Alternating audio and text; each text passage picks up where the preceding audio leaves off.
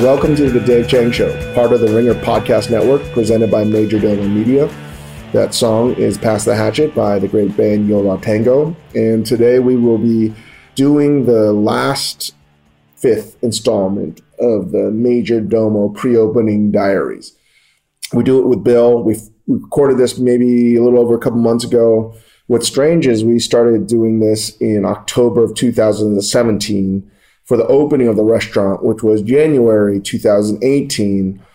And we wanted to sort of have some documentation of the crazy cycle of the excitement of opening a restaurant to the total pain and suffering of opening to the joys of making it work and having good reviews. And really, really hope that we're going to be able to get back into this, whether it's menu development, whether it's things that we're discovering about how to operate the restaurant, new ideas. For instance, a new idea that I want to sort of institute is, there's a lot of data that we're not using in restaurants. I know that some people are, particularly like larger corporations and casinos, data on the employees.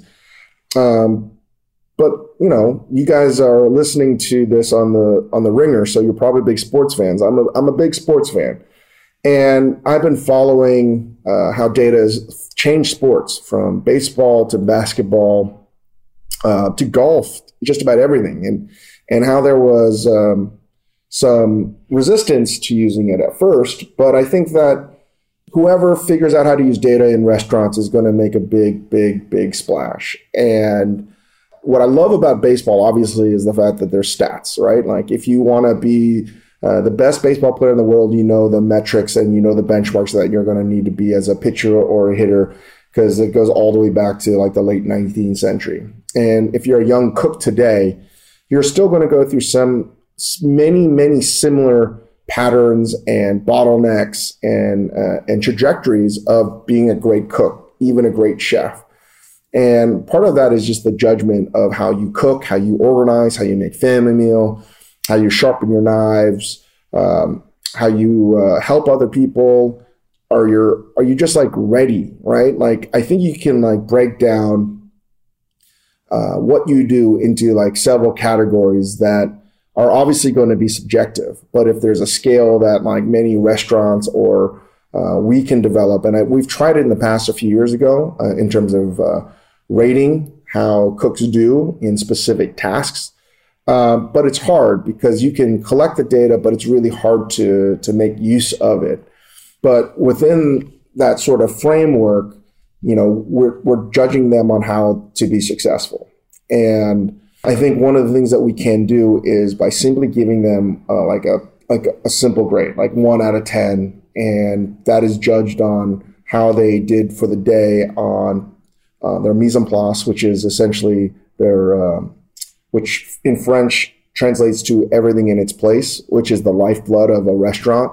It is about how you are organized. It's about prep. It's most of the day spent in a restaurant is getting your mise en place straight to cook for service, right? To family meal. Family meal to me is the most important meal of the day. If you can't cook beautiful food for your peers, you're not going to care for a paying guest. And what we want to institute at Majordomo is a very, I would say, rudimentary basic system, something we tried at Momofuku Noodle Bar around 9-10 years ago. But where I went wrong 9-10 years ago was I didn't share the data with the cooks. And I think there's a lot of power in that transparency. And quite frankly, I don't know if someone else is already doing this. I'm sure maybe like some giant corporation like Cheesecake Factory or Hillstones is probably doing this. And one day we'll probably have to go deep into my infatuation with Hillstones. I do believe that's the best restaurant group in the country. Really, I genuinely believe people love that restaurant group and they know exactly how to operate a restaurant better than anyone else. Anyway, we're not a perfect restaurant. I think Majordomo is one of the best things I've ever worked on. I think it's the best restaurant maybe I've ever done in a long time. And it's far from perfect, but we're doing something special. I genuinely believe that. part of the reason why I want to make sure that we have the right culture is that we make sure that our guests are happy. We're making great food. And most importantly, the cooks there are excited. They're surrounded by people that are pushing them to be better and have a high level of accountability, right? That's the best kind of experience, when you're having fun because you're doing excellent work. I don't give a shit what kind of job you're in. That's infectious wherever you are. One of the reasons why I care so much about this, about not just culture and winning, is that so much of our business is dependent on reviews and good criticism and positive feedback. If you listen to the previous podcast where I talk about my own sort of mental issues, I am hung up a lot on the idea of criticism. But criticism is something that I live with, and we've spoken about quite a bit already in the pod with Ryan Johnson, Karina Longworth, and it's something we talk a couple times in this podcast. But I'm still figuring out how to deal with it. And one of the reasons why I love Hillstones as a restaurant is that they're never reviewed. They're in many major metropolitan cities, San Francisco, LA, and they make great food that I love and food that many other people love. And they are never really reviewed. The reviews that matter to them the most are the fact that their customers come back time and time again. They have so much repeat business. Again, I'm one of their repeat customers because wherever you are in America, they make food that is incredibly delicious. It's not overly complicated. And there's an idea of like, you're going to get something great. And I'm talking about them because I wish I could get to a place where it doesn't matter what the fuck you do, you're still going to be busy. I'm really at a point in my life where if we get more awards, great. But if we don't, I don't really care about it too much. I'm telling you guys this, I want us to get to a place where we don't give a fucking shit about the reviews. That would be my dream. And I want to get back to cooking that is just nourishing. Like, that is really important to me. Anyway, I could talk forever about this. I will shut up now and let you guys hear Volume 5 of the Pre-Opening Diaries, and hope you enjoy it. Without further ado, here it goes.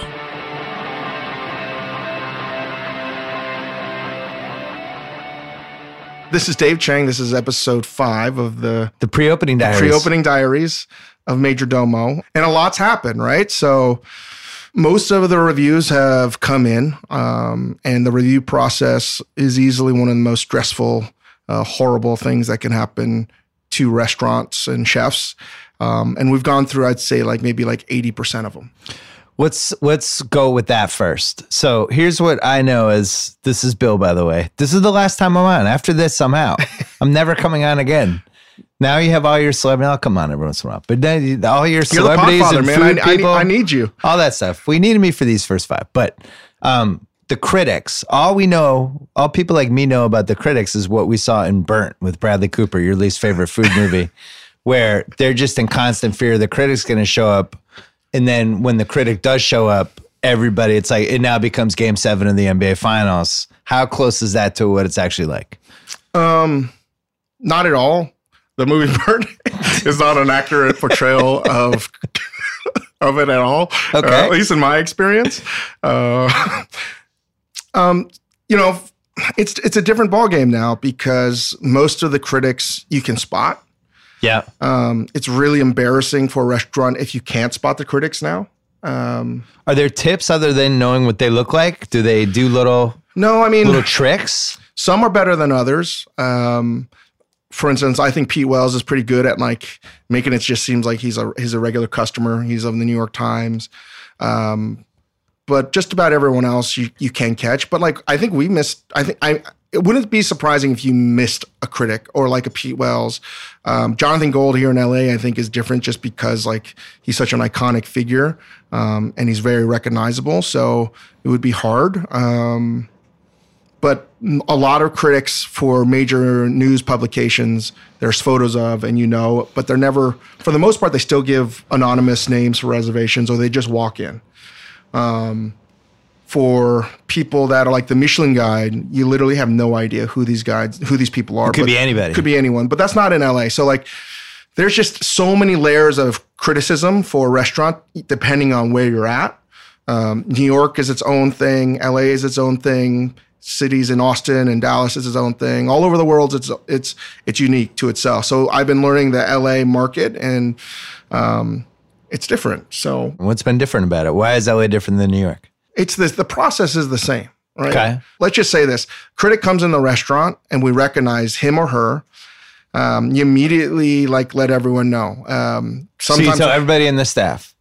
Well, we try to practice, right? But here's the thing: you want to practice people, but you also want them to know. It's like 2-minute offense, right? Yeah. You practice it, and you know what's going to happen, but you also want it to be to the point where every day you're practicing it, so you're never worried about it. And simultaneously, we've done this thing for like every table, some random person gets the money piece. So we make sure that every person in our company or in the restaurant is imagining that that person is some VIP guest, and they have to like we're trying to test things out to see how they're going to react to certain things. Is this why you made me keep coming into the restaurant? You're a perfect example. It could be anyone. I think you've been in it like 3 or 4 times, right? Like anyone that comes in. 3 or 4? You've been in there 8. But 8? What are you talking about? What I have meant the is record. 3 to 4 times you were like considered like table X or whatever it was. Yep. And we sort of game plan around that. We test it out. We see how a cook might react to saying like, hey, like fire 2 of these, do this. And try to recreate sort of like a game day scenario about what that might feel like. But you don't want to do that too much, because you want to make sure that every customer is basically getting the same thing. And as much as you want to do that, at least in my experience, it's never as true as that statement is, right? Because the critic is going to alter so much. Just having them there screws up everything. Nothing's normal anymore. What's your worst experience with a critic being in with a staff member either melting down or just choking under pressure without saying who the staff member was? Do you have like a horror story? Yeah, one time I remember at Noodle Bar years ago, I was leaving lunch because I was feeling really ill, and lunch ended at like 3:00, and I was going to walk out like 2:40. And I lived like across the street, so I was going to take a quick nap and come back for dinner service. And right when I was about to leave through the bottom gate in the basement, I saw Ruth Reichel come in. And she was eating with Doc Willoughby, who was of Gourmet, and I think another person. I was like, fuck. Can you tell the listeners who Ruth is? Ruth was the editor of Gourmet, and she was, there was Mimi as well, but she was arguably one of the most famous, most popular food critics of the New York Times. And she changed the game, how restaurants were reviewed. She's super, super important, and I've got to know her really well over the years. And before that, I just admired her tremendously. And Gourmet was, and probably is still, the best magazine that's ever been made about food. And Ruth was this just giant food person, titan. And I didn't think she would come to a restaurant like mine. And I was like, fuck, I'm feeling like crap. So once I saw her, I went back downstairs, and that was it, right? Like it was game on. And I think she was like the first time like a big critic came in, and you just make everything, and that's it. It's like, you do your best, and that's it. And over the years, we've cooked for so many different ones, but there was one other occasion I can think of where the food was late, right? And that was a real problem, because it stresses people out to know that like a dish might alter the course of your life, right? For the cook, for the service of it all, and to be able to train your staff not to be nervous about that's really hard. Because they can sense it. I know the critics can sense that the restaurant changes because of them. You think they like that power, or they try not to think about it? I don't think they like that at all, but they got to do their job. Yeah. And we try very hard not to worry about it, right? So I like to think we've had really good reviews over the years, and there have been times where mean, we've only had one period where it was like a bad review, and we talked about that. Yeah, we talked about that. But like the feeling of the server, I think is really intense. But if you're in a closed kitchen or an open kitchen, when a critic is in there, it's really hardcore. At least for me, right? And I remember being as a cook when I worked for Marco Conor and Tom Colicchio at Kraft, when William Grimes of the New York Times comes in. So they usually come 3 to 4 times, depending. At least the New York Times does, and so does LA. I think Jonathan Gold came in 3 times, and I don't know. I don't know what Bill Addison looks like, and I don't know what these other guys look like. So they might have come in several times. I don't know. But I remember back in 2001 or 2000 when William Grimes came in. That was the first time I experienced that, and I remember looking at like the whole kitchen changing its dynamic. It became incredibly intense. Not that it wasn't intense, but it's like, it's almost, if I can describe to the listeners, it's like, we have to score a touchdown to win the game. Yeah. That kind of pressure, right? Yeah. It's a very different thing, and you can't simulate it. It has to be there. And this is why you practice your mise en place, which is like French term for everything in its place. That's why you have such a regimented system. So when you are in a difficult situation, you can be cool, calm, and collected. That's like the name of the game. You don't want to stress out. You just want to be like, I'm going to murder this. We're going to score. We're going to kill them. And that's the same feeling that I learned really early on, is like, do your job and make sure everything's right. This is all Belichick stuff. It's very Belichickian. All roads lead back to Belichick. And where you can fire twice, 2 doubles, you do, right? But not to the point where you're going to ruin service around you, because most importantly, you want to make sure that the tables around the critic and the restaurant energy as a whole is very like in a good place. So you can't focus everything on the critic and not worry about everyone else too, and that makes it really hard. So where you can fire twice, you do. At least that's what I've always learned. And when we did that, I was like, oh my God, we're firing twice for everyone.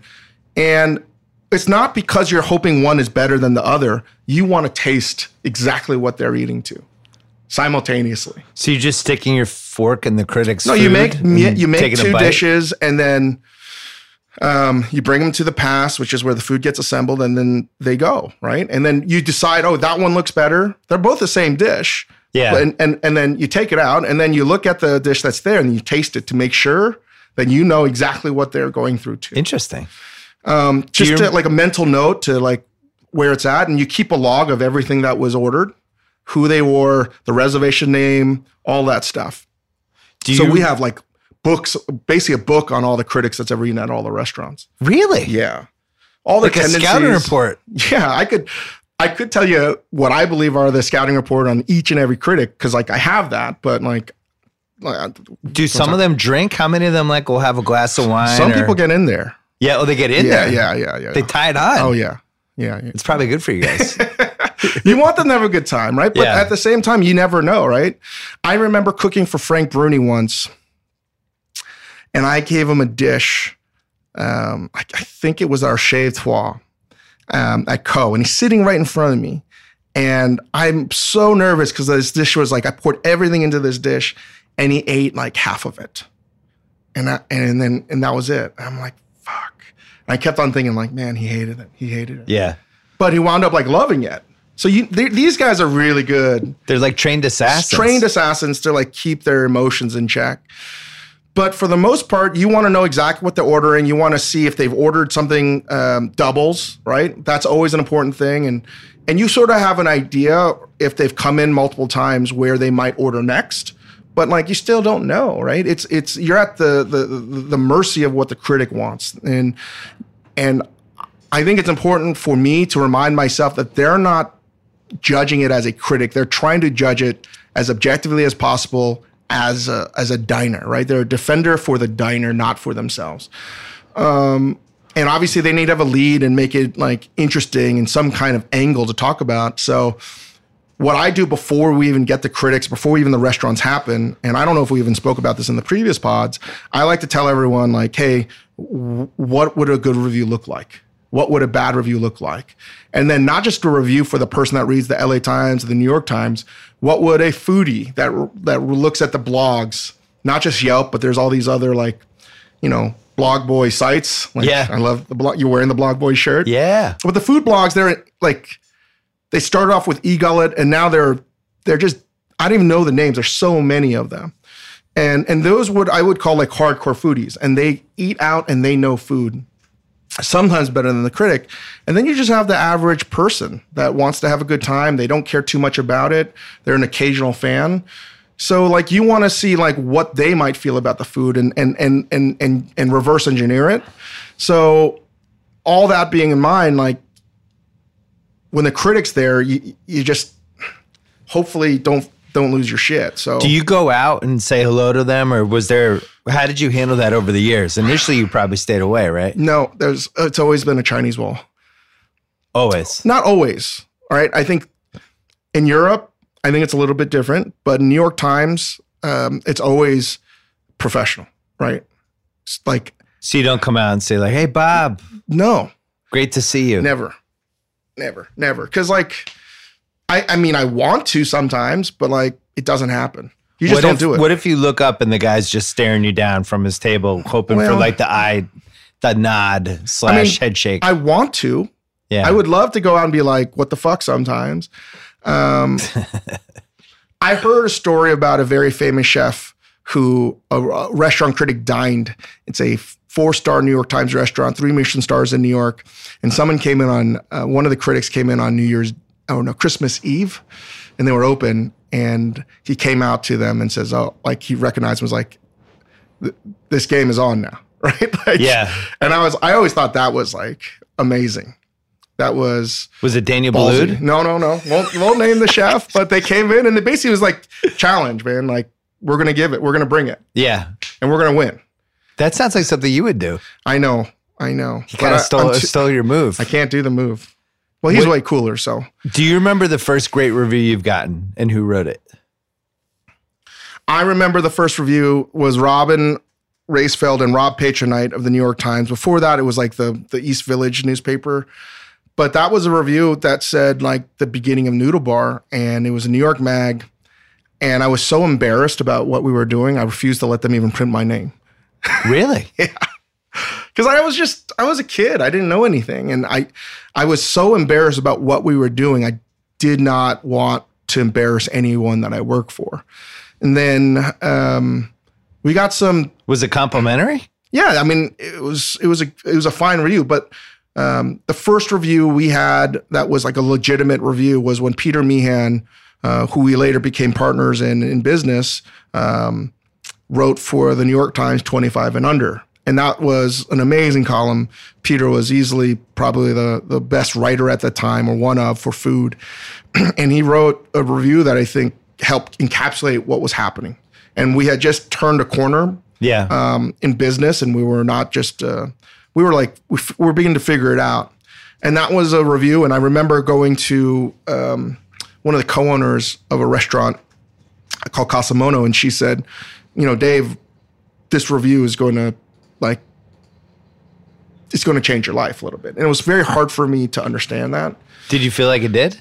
No, because like every day felt like you're drowning. And then you have all these other reviews that come in. And I mean, when Frank Bruni reviewed Sambar, that was a game changer.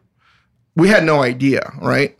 And he gave us 2 stars. And the 3-star review, that was, I mean, we had a relationship with Frank Bruni because he reviewed us. Not relationship. I never even spoke to him. But he would come in so much that you just were always, every day you thought a critic was coming around that time. So you just have a heightened sense of like, it's on always. And whenever critic's in, you want to get to a place, you hope that the whole team is like, big deal. Who fucking cares? That's what you want. You're like, whatever. Can you explain the stars to me? It depends. Because it seems like there's different things, right? I mean, like they're all arbitrary, right? The Michelin Guide is just being listed in the Michelin Guide is considered an honor, but 1 star is great, 2 stars is amazing, 3 stars is best of the best of the best. So 3 stars is like 3 stars in you general. won the Academy Award, or you're just nominated for it? No, there's 5 nominees a year. It's not like that. New York Times has a star system. LA Times has no star system. which I like quite a bit. Because I don't like the star system. Well, I mean, it's important for people to understand like what they might be getting into. And I think it's important for people to read. How about this? Read the review. Why does it need to have a star? I don't like stars. Neither do I. Imagine if we started, like, when we watch basketball, it'd be like, Bradley Beal, 3 out of 4 stars for last night. Like, no, we would actually watch the game. And well, we should get some critics in here and you should talk to them about the no-star I think system. it's too arbitrary. And if you're going to do stars, to make it from 1 to 10. Don't do from like 1 to 3 or 1 to 4. It should be like a boxing round. This is a big debate. Now your brain's going. This is the second time I've gotten your brain going today. The first time when I was raving about lobster bisque and you got competitive. I'll show you some lobster bisque. The reviews are tough at the end of the day, right? Because you want your team to not worry about it. You want your front of the house staff to not worry about it. But of course they're going to worry about it. That's not realistic. But yes and no. I've never been in a kitchen, in my experience, where the crew was like, big fucking deal. Yeah. We always get a good review. It's a measurement of like, where you're at. Like if you feel like you can execute it and it's not like nothing's out of the norm, that's a fantastic place to be. So yeah, I would say it's so hard to talk about the reviewing system and getting reviewed in a coherent way because there's so many different kinds of reviews. Right? You got to be worried about. You got to be worried about Yelpers. You got to be worried about independent bloggers. You got to be worried about the weekly city publication. You got to worry about the weekly magazine. You got to worry about the national publications and all the blogs. It's a lot, and it's incredibly stressful. It has been for me, and I know it for many of my peers. It's not that enjoyable, right? And I've seen the converse of it. In Australia, I think that's a pretty enlightened system. And originally, I thought it was a bad system. Yeah. Where most of the restaurants get reviewed every year. Every review is a review of that restaurant for that year. And they only go in once, which sucks. Right? But so that makes more sense to me because it might be a restaurant where the chef who created it was there all the time and then eventually passed it off and went to another place. Yeah. I want to know year 4 of that restaurant. There's is it still as good? Perfect way to review a restaurant. And now you have the top 50 and all of that insane nonsense at times, right? Which is the probably the most popular awards for certain kind of restaurant and certain kind of cooking. You have the Michelin Guide. I think Joe House has figured it out. The belly sourcing and just how hungry and delicious it was. Joe House takes it to the basics. It can't be too much. Was this delicious or was this not delicious? I also agree. He has no stars. He's just like, did I love eating this or not? Well, it was funny waiting for the reviews for Majordomo and I think you're smart enough and weathered enough by the process now to know there's going to be this set of narratives that unfold, right? You're going to have the first wave of the narrative and then the second wave and then the counter wave, especially if the restaurant's good. So the first wave is like, this is great. Wow. Awesome, LA. This restaurant. Wow, do we need this? And then the second one comes in and goes, this is really great. You don't understand. This place is awesome. This is the restaurant of the year. And then that leaves the door open for the third review, which is like, settle down, everybody. It's not that great. And that's the cycle. And it's the cycle with movies. It's the cycle with restaurants, whatever you want. And it's a cycle with customers too. And it's hard, right? It's so difficult to be able to tell a guest, thank you for coming. We're really thankful that we've gotten great press. And we want this to be the best meal of your life. But like that's going to be really hard. Right? Like you don't want to let them down, but especially if they've waited 3 hours or they've waited 3 months to eat. They plan their birthday dinner 3 months from now and table 8, and this is going to be the highlight of their year. It's and you really live up to that. It's really hard. So that's a tall order, and it bums me out when someone doesn't have a great experience. We just got reviewed today in GQ magazine, and Brett Martin, who I know.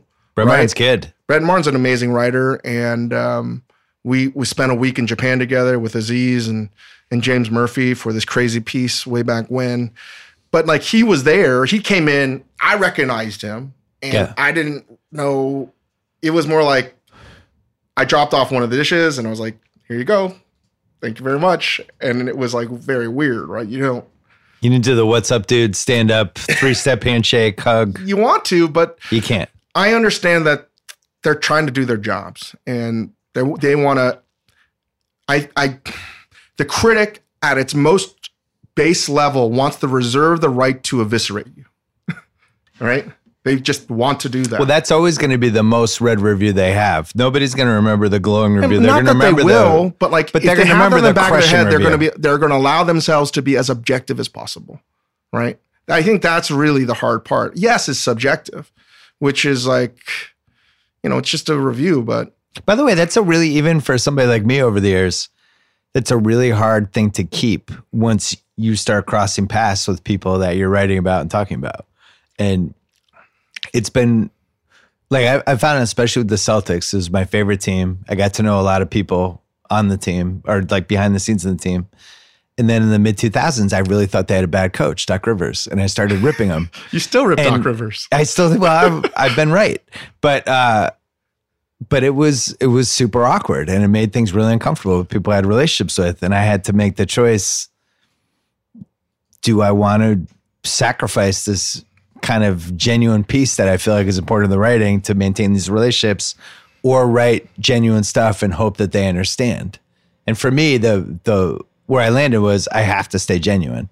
I can't jeopardize that. I can see other people. You're a good journalist, and I think that most of I'd say all these journalists are good journalists, or they wouldn't have gotten these jobs, and they want to maintain the ability to fucking mow you down. Yeah. If you need to. I feel really good about what we've done over the years. We've had way more positive reviews than negative reviews, but it never gets easier. And I worried so much about the review process here for Majordomo because like it's so hard to read, right? I remember reading when John George got a bad review for V Steakhouse and he got fucking pummeled in 2004. It opened up in the Time Warner Center and he recreated the modern day steakhouse and he got eviscerated. I kind of enjoyed that place. I never was there. I had a friend that worked there, but I never went there, and people just savaged him. And I remember reading something about how he didn't leave bed for like a week, or he was just depressed. And it's really hard. I think there needs to be some nuance to understand how a critic can actually be wrong. I think it's important for a critic, if they're going to try to be as objective as possible, if things are going on in your life, right? Like, let's just say if my father passed away, everyone would understand my work might suffer. Yeah. Right? Like, if something horrible happened to a critic, or if they're in a really bad mood, is that going to affect their work? Of course it would. And I don't know how you're able to like talk about that, because at some point they're human too. I think what strikes me about food criticism is just the incredible weight that the critics have. I think it's disproportionate to any other form of writing. It really is. But less and less so, right? No, but there's still 4 reviews that matter the most to you, right? Reviews are more important than ever before, but to a testament to the internet and to the democratization of reviewing, there used to only be 1 or 2. And for instance, in the New York Times, when I got that craft review, I literally like got the review, and that was a make or break. It literally would make or break your restaurant. Yeah. That was way more powerful then than it is now, because now you have everyone can review a restaurant. It's not. So you feel the cacophony of the noise. It's a lot more now. Stuff but less support. It's not better or worse, but man, I just feeling that pressure then, I was like, oh my God, this restaurant's future is in the hands of how delicious this food is for William Grimes. And then once the internet hit, and it took a couple years for people to understand that like you could like find other reviews, then it started to flatten out. And now it's less as important. And in a weird way, like I remember reading something about art history, because I don't know anything about art, or like pop art, because I still have a hard time understanding why certain things are so valuable.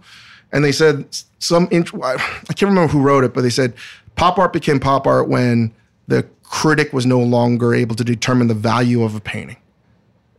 Right? It was now the audience at large, or the public at large. In some way, I think we're like in this weird place where the public can now determine the fate and success of a restaurant without one person dictating it. And that's a good and bad thing, right? Book reviews, I'm just going through in my head, like when I read book reviews, I just take them with an entire salt shaker because it's a writer writing about another writer. Like just fundamentally, that's weird. It'd be like if Kevin Durant said, here's my 2,000 word review of Giannis Antetokounmpo. I'd be like, that's weird. That's what your rival. You shouldn't review him. I think with movie critics who I think have lost a lot of kind of the sway and power that they used to have, but sometimes they'll hit in a big way. Like Wesley Morris wrote about 3 Billboards in December. And this was when I was getting a lot of Oscar buzz and nobody had written hey, wait a second. This movie's kind of a self-parody. And he eviscerated it in a really smart way. And I do feel like it kind of changed the Oscar narrative of that movie. It really did. I think it was going to win the Oscar, and then he planted seeds of doubt in their head. So it does because happen. of his review, I refuse to watch it. Right. I think some people, they're like, fuck that movie. But and that can happen in restaurants too, right? And we're all human. But there's a lot to talk about food criticism because it's the one form of criticism that you're basing it on a completely subjective experience. My meal at this restaurant, which is why you hope the critic will eat there 3 to 4 times, but even still, right? Like if I go see the theater, if I go see Hamilton, for instance, like that's going to be made in a movie, or like you can document that, right? And there's more than one person that has experienced the exact same thing. Same thing with books and music. So the restaurant is this weird thing where it's so temporary and it has to be judged by something that is like subjective. I don't know how that plays out because I don't know of any other sort of creative endeavor or craft that is like judged in this weird little vacuum. Plus geared toward everybody's tastes with food are a little different. Like Greater Cho, our friend, when we ate at your restaurant 2 weeks ago, and he's just like, the fries are the fucking best, man. They're the best fucking thing on the menu. This is it. You should just promote the fries. Well, I think that's just how Greater Cho feels. That doesn't mean it's a great opinion. By the way, the fries are unbelievable. So, I mean, this is going to sound insane, like I've been doing too many drugs now, but I don't think it's a Rotten Tomatoes kind of score, which was what I was thinking last year as Yelp would be. I think you have to take a composite of everything. And now I think if like restaurant reviews 20 years ago were like a mirror image painting, right? Like a perfect rendition, replication of the like of nature. Now like restaurant reviews of a restaurant create like a cubist multi-perspective type thing. And you have to sort of keep that all in mind, and it's hard. It takes a lot of time. Well, I think the weirdest thing about this latest batch of things was Jonathan Gold, who we mentioned before. He wrote in the review, he has a whole paragraph about that you guys have had a relationship, but then also he said he was furious at you because you got rid of Lucky Peach, and he prefaced his review with that, which just as a reader and somebody who's worked in, who's run 2 websites, and I read that, and I'm like, he's basically admitting that he's mad at the person he's reviewing. This is going to be weird.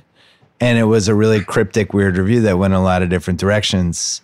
Yeah, I think there's some Da Vinci Code stuff in there, and it's a incredibly well-written review. It was really well-written. And hard to kind of decipher. It's simultaneously a positive review and simultaneously a negative review. Yeah. And I think there's a lot of inside baseball in there, which I won't go into, but this is the world we live in right now, where it's harder to be able to be objective about something, particularly with the relationships. And I include myself, by the way. I'm not objective. What bothered me, if there was something that I could pick a bone with, is that he didn't talk about how awesome our staff is, how awesome our staff is, our wine program, and our service. And maybe he didn't like it, but I don't think it should be. That's where I might disagree. I think we got great service and the ambiance and all these things that everyone works so hard on. So, maybe it got edited out, but I feel really good about that. Okay. Let's take a quick break to hear from our sponsor, ZipRecruiter. Every business needs to hire great people, especially in my world of the restaurant industry. It's incredibly difficult to find good people. And one of the best that we've used over the years is ZipRecruiter. ZipRecruiter knew there was a smarter way, so they built a platform that finds the right job candidates for you. They learn what you're looking for, identify the right people with the right experience, and invite them to apply for your job. These invitations have revolutionized how you find your next hire. In fact, 80% of employers who post a job on ZipRecruiter get a quality candidate through the site in just one day. And ZipRecruiter doesn't stop there. They even spotlight the strongest applications you receive, so you never miss a great match. The right candidate is out there. ZipRecruiter is how you find them. Businesses of all sizes trust ZipRecruiter for their hiring needs, including my own. Right now, many listeners can try ZipRecruiter for free. That's right, for free. Just go to ZipRecruiter.com/Chang, C-H-A-N-G. That's ZipRecruiter.com/Chang. ZipRecruiter.com/Chang. ZipRecruiter, the smartest way to hire. What narrative, when you read narratives about you, it's the typical shit, right? Like from a few years ago, stretched too thin, trying to do too much, too adventurous. Now it seems like the narratives are, he's back. It's a wiser, more mature, mid-career malaise is over. It's all these fucking code words that are so annoying. Does that stuff even bother you? I don't know. I mean, because you've been working hard the whole time. It's not like you tore your ACL and you had to switch teams. I think what's weird is I've been in the sort of the food public eye for 14 years, over 14 years, and it's a lot for people.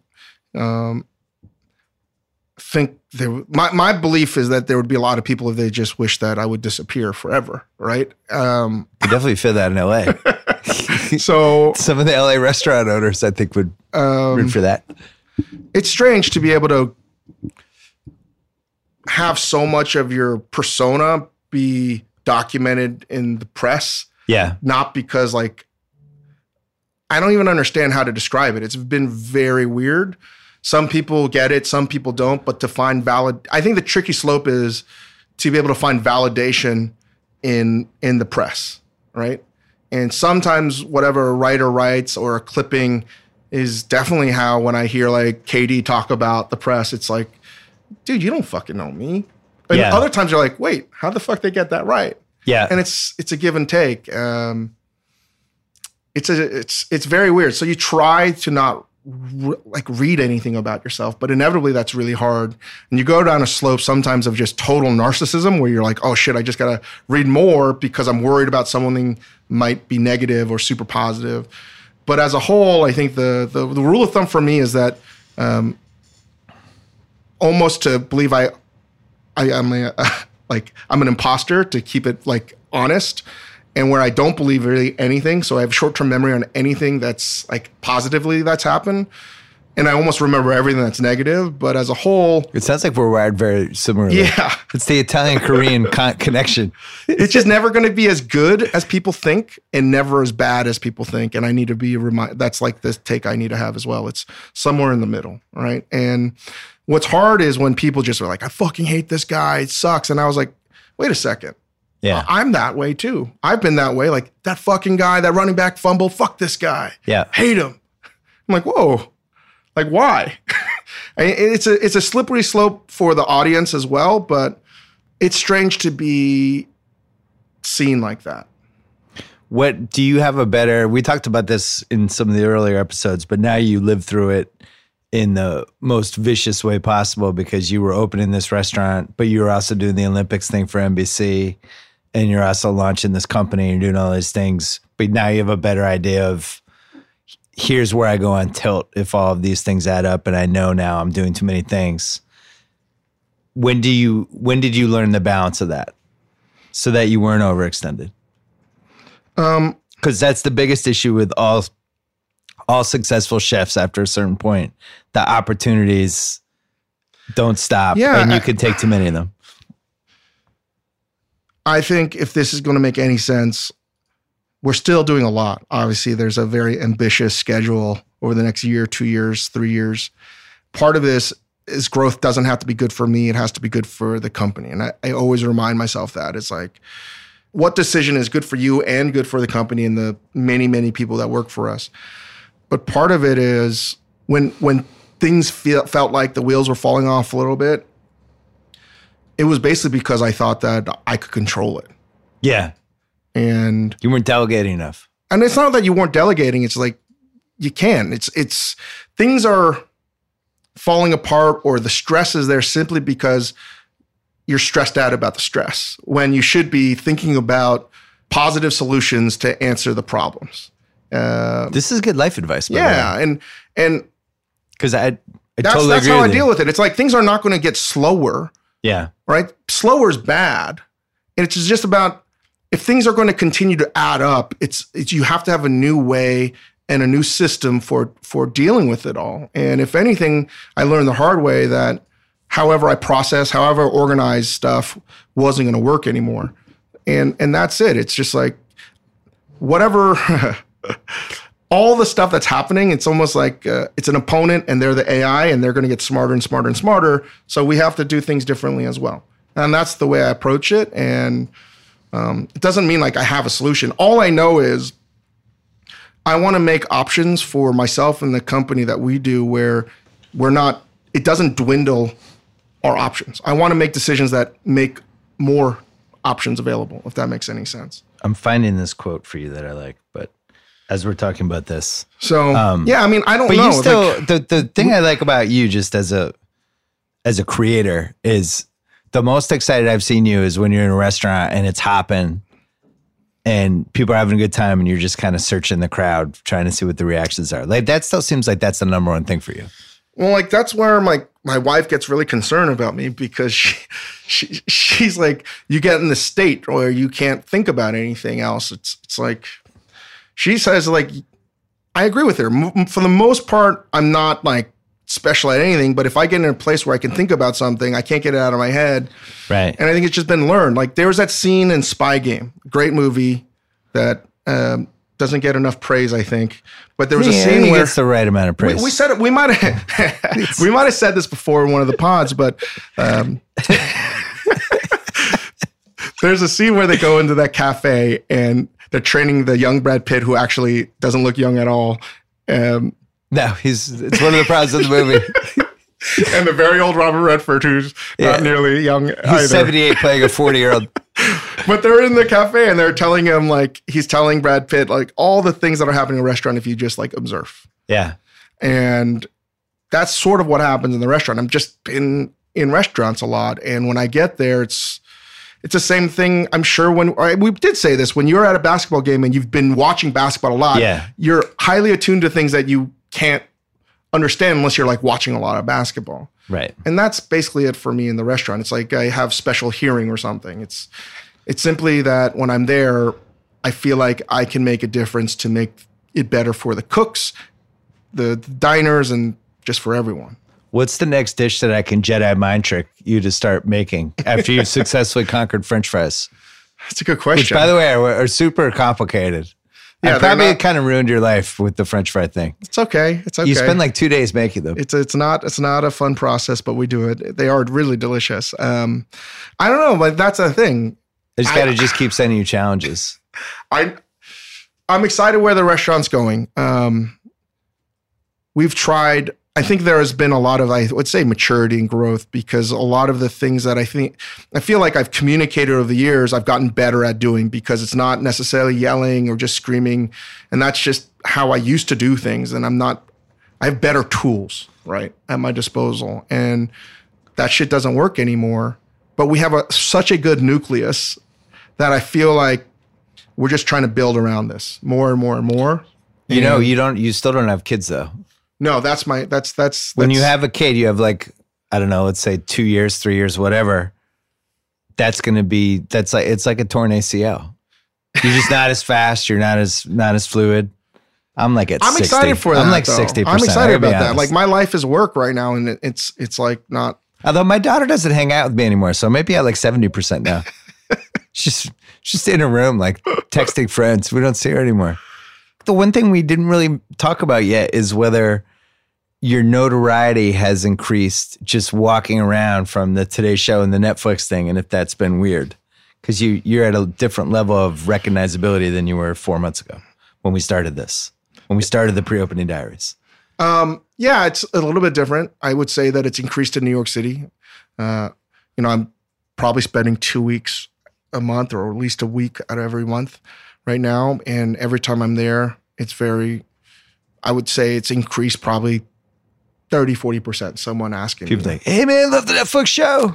And I just don't want to come across as a jerk. It's really weird. It's not taxing. It's just very strange to me. It's never gotten like normal for me for someone to be like, hey, chef. And like, I'm like, what? I'm always like, what? Or like, hey, David. I'm like, if someone yells your name really loud, you're going to turn around. And like, I'm going somewhere. And it's so hard. You want to be nice, but they're like, dude, let's take a photo. I'm like, I'm on a call, man. Like, I can't. Like, now I wear the AirPod things and people are like, I'm like, dude, no, really, I'm on a call. I can't talk to you and do this and take a photo. And I would really like to. And they're like, fucking jerk. And I'm like, fuck. I think it was like, I think George Clooney somebody said like, you are the person you are by the time you're like 29. And if you become famous before that, it becomes arrested. But after 29, you can look at this normally. So I think for somebody like you, or even somebody like me, when I started doing the NBA show those 2 years, we're always going to be that person who nobody gave a shit about or knew or recognized or anything. We're just that person. But when somebody says, hey, Dave, you're just confused for a second. Yeah. How does this person know me? I'm 48 years old. I'm constantly confused when somebody says, hey, Bill. I'm like, what? What did I do? Am I in trouble? It's like, oh. It's really strange. Yeah, it's not normal. I don't want it to ever be normal, you know? And I try my best to just keep my hat on and do my thing. And LA is a very different thing because you're in your car a lot, but the restaurant, it puts me in a bad mood sometimes. And I feel like I joke that I'm like a Disney character at Epcot Center. The restaurant. Where I feel like I'm just taking photos. And it sucks because I want to be the facilitator for them to have the best meal, best experience possible. At the same time, like if I'm working and shit's going on and it's stressful, I admire the chefs or people that can be in restaurants and do both and have a happy face. You know, I'll give you one instance. It's happened more and more is like where the restaurant is in Majordomo, like that we have a pass. They have two passes, one for the large formats and the carts, and it's the main entryway. And that's where you usually find me because I'm not that far away from the expediter that, by the way, Tejal Rayo, I just butchered her name. She wrote an amazing article in the New York Times about expediting.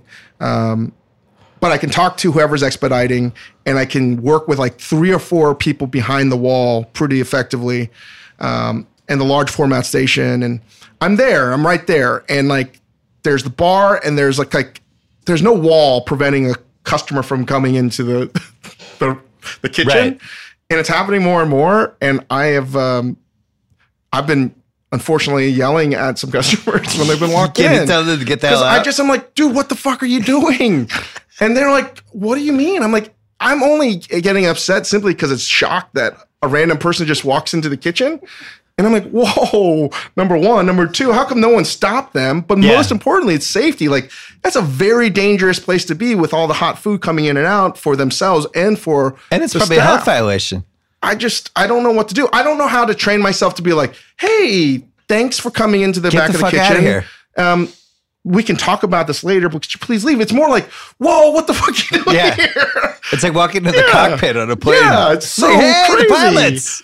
I'm just like, what the fuck? And like, when I say what the fuck, it's definitely it's on their mind too. It's like, wow, he just like got mad at me. I'm like, please don't take it personal. I'm just saying, don't walk into the kitchen. I know it's an open kitchen.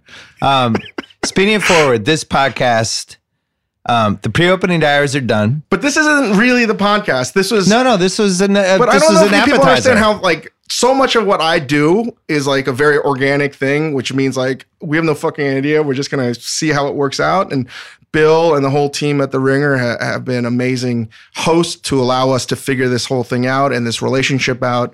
And one of the things I wanted to do first and foremost, which we'll figure out how to do it moving forward, was to begin this process to strip away all the bullshit and just sell transparency from what we're doing at the restaurant and each and every restaurant, not just myself or anyone in this business, and like just tell the guests this is what's happening. So the goal would be like, hey, you're going down to restaurant X. This is what's going on with the team, the chef. This is what's on the menu right now. These are some of the stories behind it. You know, have a listen when you're on the Uber ride down to any kind of restaurant. That's sort of the goal for me to have is. That's one goal. That's not the only one goal. of the goals. And that was sort of this idea, which I don't know if we've actually accomplished because it's been all sorts of stuff with the opening dialogues, but pre-opening diaries. And I think there's a lot there, but it's something I want to continue to explore some more. But well, the pre-opening diaries is basically like, I'm fascinated by what your life is like. And we use me as the proxy to just be like, what's it like to be a chef? What's it like to get reviewed? What's it like to put together a staff? What's it like to launch a restaurant? We try to answer all that shit. From this point on, the podcast is going to be a celebration of food, an explanation for the inner workings behind stuff. Like you become fascinated by some dish in Koreatown and you try to find everything out about it. You have the chef on and you just deep dive.